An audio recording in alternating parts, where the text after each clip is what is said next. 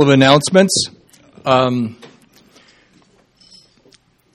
next regular session will be held here next Thursday, October 20th. The topic is A Voyage Through the Northwest Passage. Our speaker is Michael Byers and moderated by Mary Shillington. That title doesn't really grab it. He's a research scientist who's had an awful lot to do with the Arctic. So just have that in the back of your mind. You want to read more, it's on the website. The week after that is a rather important topic at the end of harvest. Should the Canadian Wheat Board's future be decided by farmers? So that's the question, and the session is on October 27th. You don't have to answer that question today. Our speaker is Stuart Wells and moderated by Ed Bardock. As you're likely all aware, our upcoming sessions are on the website, sacpa.ca. The audio archives are on our website and make it possible for you to listen to previous topics. And Canute, do we have the ability to look at his power presentation? That will be up on the website? If he provides them. You will be providing your PowerPoint, right? Because a couple of people said at question period that you were going through information that was new to them and went quickly through some of that.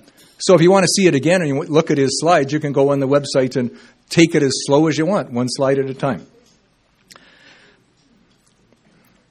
We thank you for using our suggestion box found outside in the lobby for new ideas or complaints. And now we're going to welcome Kris back to the microphone and just remind you our usual process for asking questions. Our topic this afternoon is fallacies about birds, bats, and the breeze. What are the real facts of wind power? Speaker is Kris Hodgson.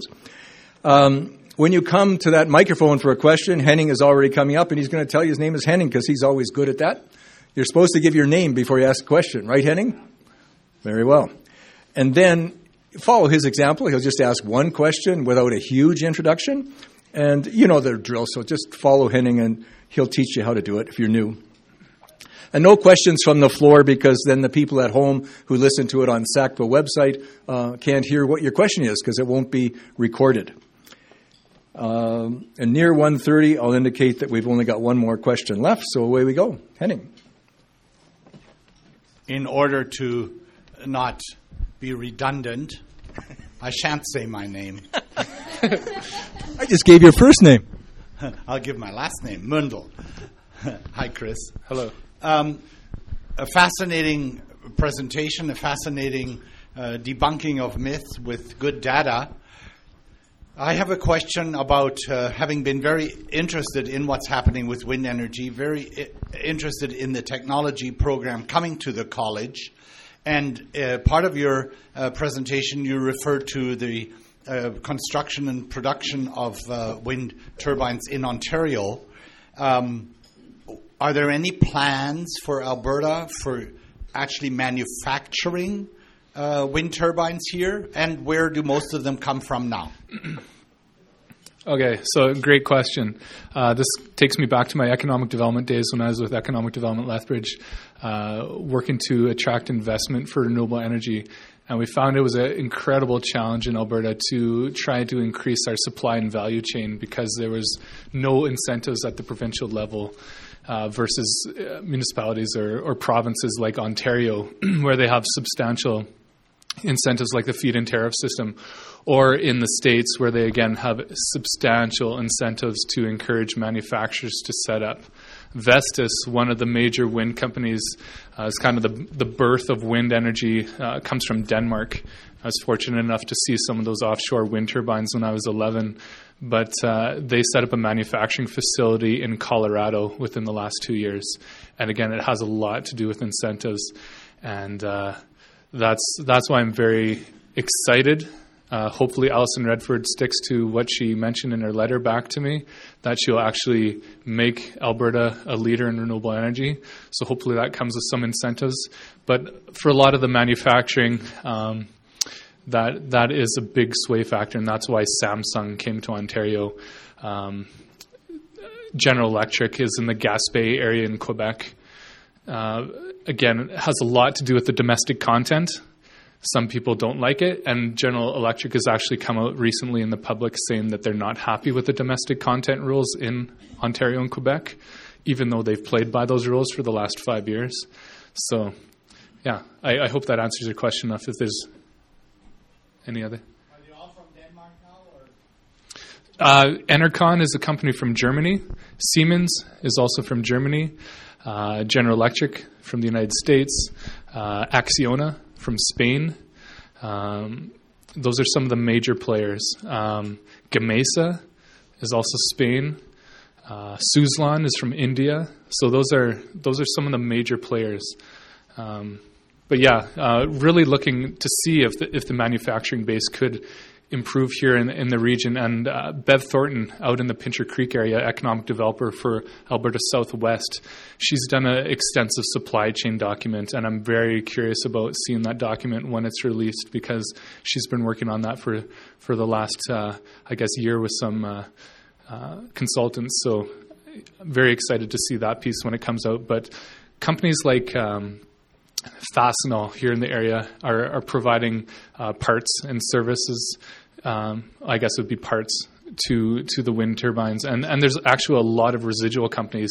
DA Electric is doing some great work as far as trenching, putting the cables in, and there's other companies here locally that are actually helping out considerably when gearboxes and things like that from the wind turbines need to be retooled. So, but yeah, would really like to see incentives come here in the province. The last part, just before Mark starts, the last part of this question asked, where do we get the wind turbines now? Like, if we're going to put new ones up at Carmangay, where are they going to come from? Those they've chosen Vestas to supply that project. So that's the project known as Black Spring Ridge. That's that 300 megawatt project by Carmangay and Vulcan. They've chosen Vestas to be the supplier of those wind turbines. So those blades will be coming from Colorado. Those towers will likely be coming from Hitachi in Saskatoon. And then the other parts, like the gearbox and things like that, will probably come from across the states. So. Tom has preempted the question asker again. My last name is Sandylands. Hi, Mark. So just a footnote to the discussion just completed. I recall about 15 years ago, the people in Pincher Creek pushed quite hard to get the provincial government to give some kind of subsidy for a wind turbine manufacturing facility in the Pincher Creek area, without success, unfortunately. And now we're importing them from everywhere else. Vestas was actually courting Alberta, and we're very interested in setting something up in Alberta, but Alberta just kind of went. Right.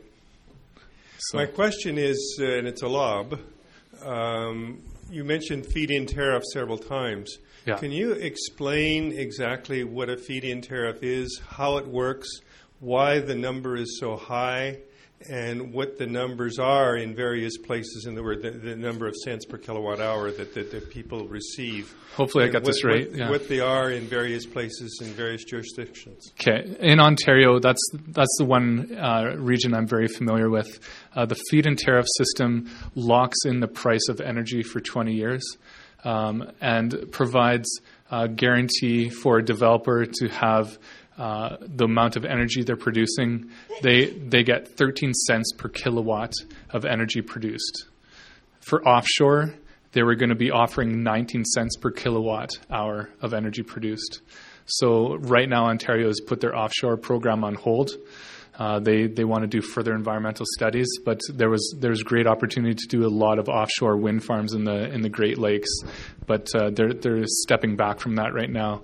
BC may be doing some offshore wind by the Queen Charlottes. So that's some of the stuff that's happening. So that's the kind of the feed-in tariff system in a nutshell. Does that kind of explain it well enough, or? Hoping you'd say how the builder invests in the equipment and then gets payback from it. Cheaper than building a new hydro or a new dam or a new gas power plant. So the question for those who are not getting your question is the builders, what are they getting? Is that the quick question? Why do they get more? Why do they get more?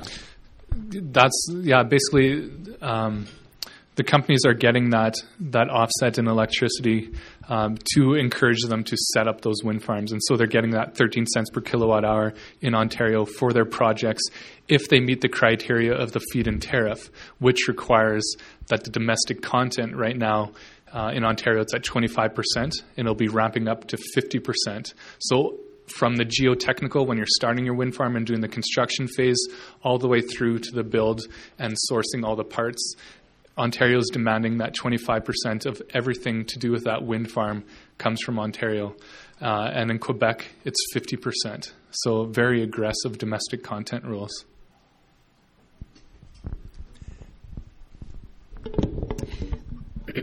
My name is Frances Schultz. Thank you so much for your presentation.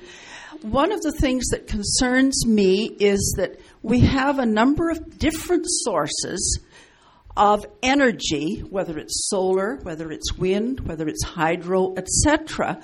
And I would like to know, in Alberta, is there a concerted effort being made to link these together so that instead of when the wind doesn't blow, we lose that and there isn't a replacement? Mm-hmm. What's going on? Because with deregulation, we've become a free-for-all here. And I'd like to know if there's some work being done to coordinate all of the sources. It's interesting that you mentioned deregulation because Alberta, obviously a deregulated market. So is Germany. But they have an extensional feed-in tariff system program there that's working. And the province right now has not chosen to take a look at feed-in tariff systems in Alberta. Not sure the reasoning behind that. But that was very encouraging to hear when Christine Werlen came from Germany to speak about the work that she's doing. And you're talking about the variability. So I brought this slide up again. Wind works really well with hydro. So again, when the wind is not blowing, another great opportunity to make sure that constant electricity source is going. Obviously, that can be offset. So in the winter months, that's when the wind is blowing the strongest. In the summer months, the wind dies down. But then again, you have the water and hydro opportunities with their spring runoff and some great opportunities to capture that. So you have a constant source of power. So you're not looking to coal, or you're not looking to natural gas or oil and gas sector. So those are some options for the variability end of things. And then they also have the forecasting software that is really helping with the variability, and they can actually look out ahead and predict how much those wind farms are producing. And if you are really adept at your Google searches, the Alberta Electric Systems Operator actually has a website where you can look at how much wind or how much energy is being produced by all energy sources in the province right now at any given minute. And you can look at that. You can see at the total potential for a wind farm and what it's producing at that time.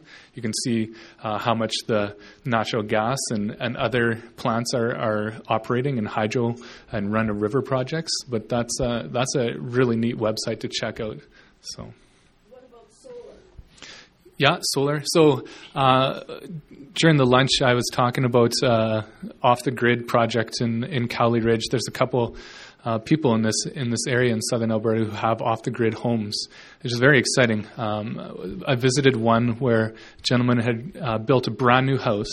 He had flat-screen television, all the toys and things like that. He had solar panels set up. He also had a small wind turbine set up on his property, and he had a bank of 8 batteries in a shed that he could capture that energy when he wasn't using it. He actually didn't need to turn on his small wind turbine because he was generating enough electricity with his solar panels alone. So Medicine Hat is doing some great things with solar, very exciting, and it really helps when you have a natural gas plant because you can create some great incentives. And they didn't look to the province. They said, let's take it upon ourselves and let's create some incentives for our residents. And so people are able to buy some more energy efficient appliances. They're able to adopt solar more readily. If you've heard of the NMAX program, it's very exciting what they're doing. I didn't mention this before, but it's very important to note.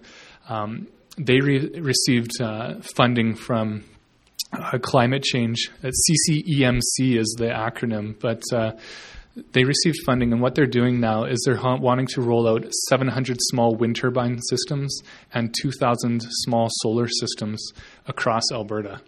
So that's why in the new year we'll be offering the small wind and solar installation classes to really meet the demands of industry like NMAX, because what they're doing is very, very forward-thinking, because a small wind or a small solar system costs about $20,000. So NMAX is offering the opportunity for residents to pay either $1,500, $2,500, or $3,500 down payment on that system, and then every month they pay a rental fee to the tune of approximately $50.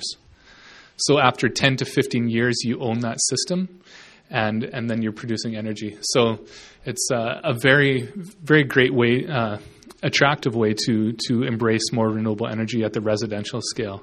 So our goal with the International Wind Energy Academy is to really educate the landowner and rancher and anybody else, any residential customer, about the opportunities to adopt one of those systems on their homes. And what's exciting, Alberta Agriculture will be providing some interesting incentives here in the near future. So stay tuned for that, for solar and wind at the residential scale. So we're also taking a keen look at how they're crafting those incentives, but that should be rolling out here in the near future. And they've actually started to tell farmers and ranchers about that program, just so they're gearing up and ready for that. So if you want to know more, again, attend our sessions in the fall where we'll actually tell you the steps to put a small wind or solar project on your property. Kris, thank you for being here. Terry Shellington is my name. Two quick questions before I get to the real question. The phrase, first of all, that you and Mark were using, I didn't quite catch it, but is it fee and tariff? Feed, like feeding.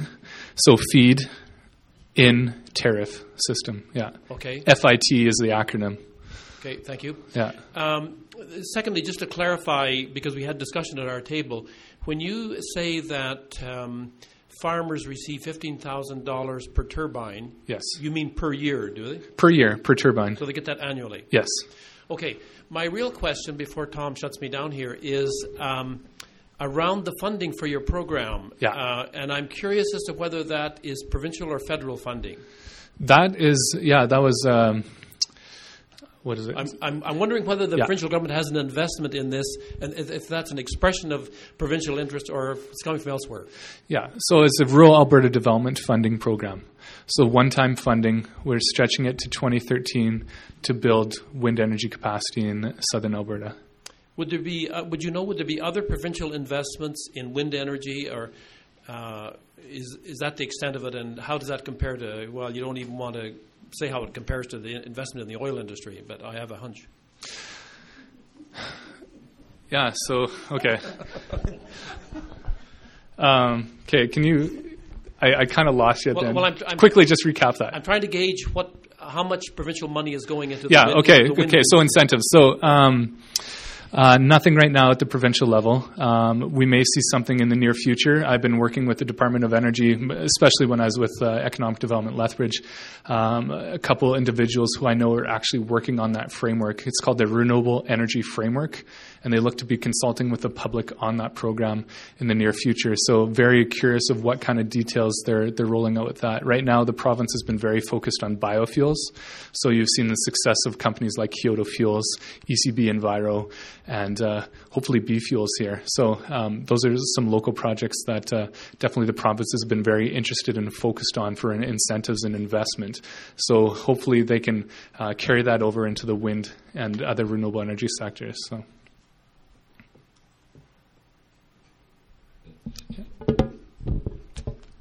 Congratulations on this fantastic information.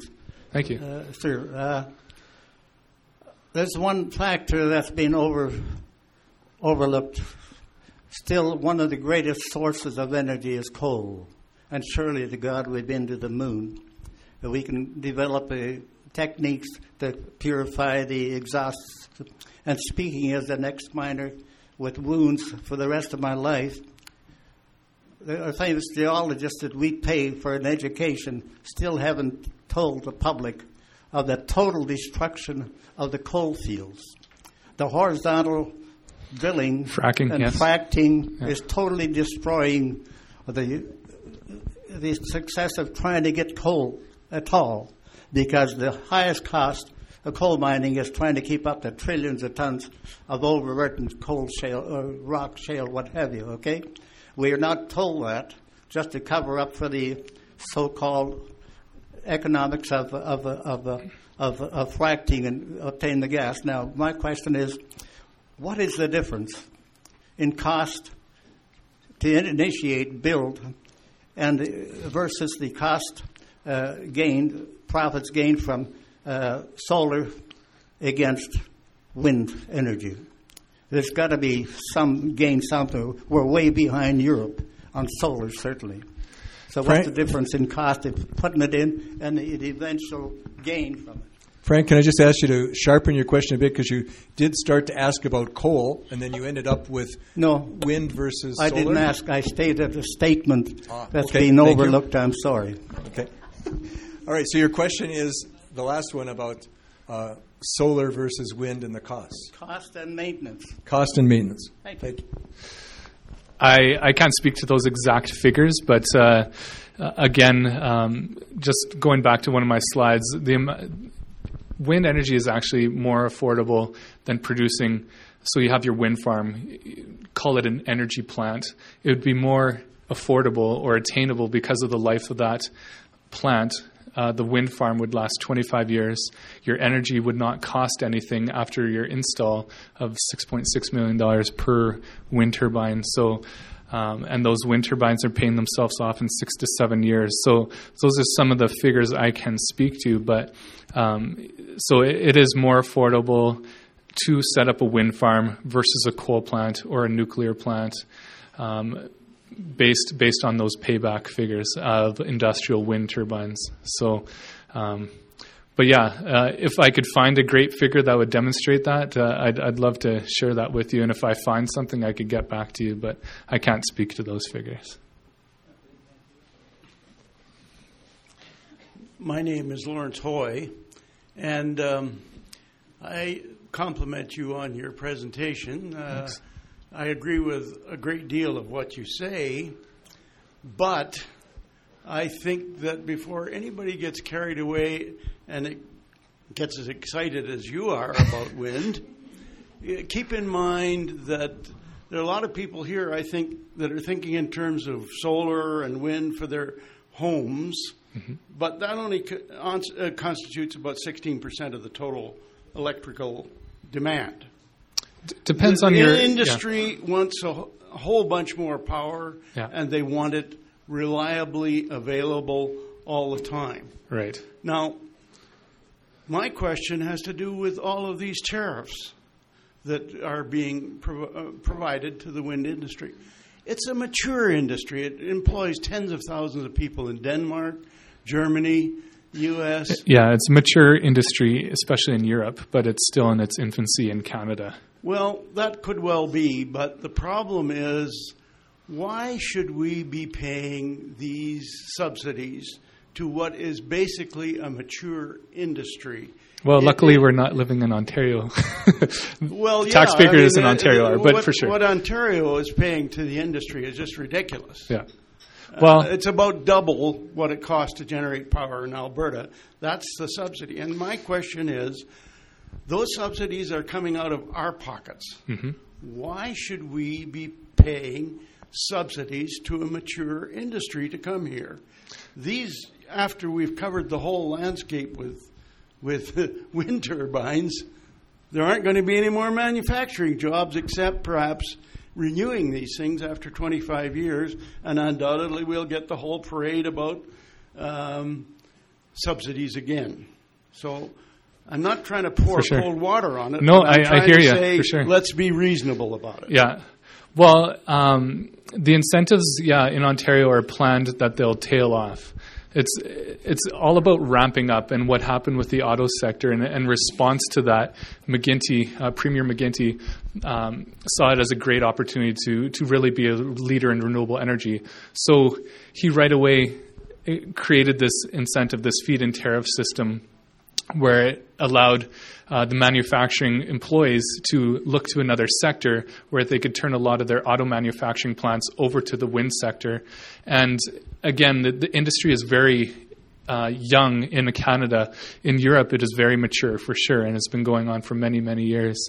Our first wind turbine here in Canada was back in Cowley Ridge in the 90s. So I think there seems to be a great grassroots push towards more renewable energy and energy conservation in all aspects of life. And because of that, I think a lot of people would appreciate having a wind turbine next to their home versus a nuclear or coal plant, because they're not going to get asthma from nuclear or coal or oil and gas or any residual health effects. Wind doesn't cost any water. It doesn't pollute the air. So you have to think of how you want your children or your grandchildren. What kind of world do you want them to live in? Do you want to have black clouds above cities and the smog, or do you want to be looking at the next venture forward of what's the next wave of energy where we can rely on?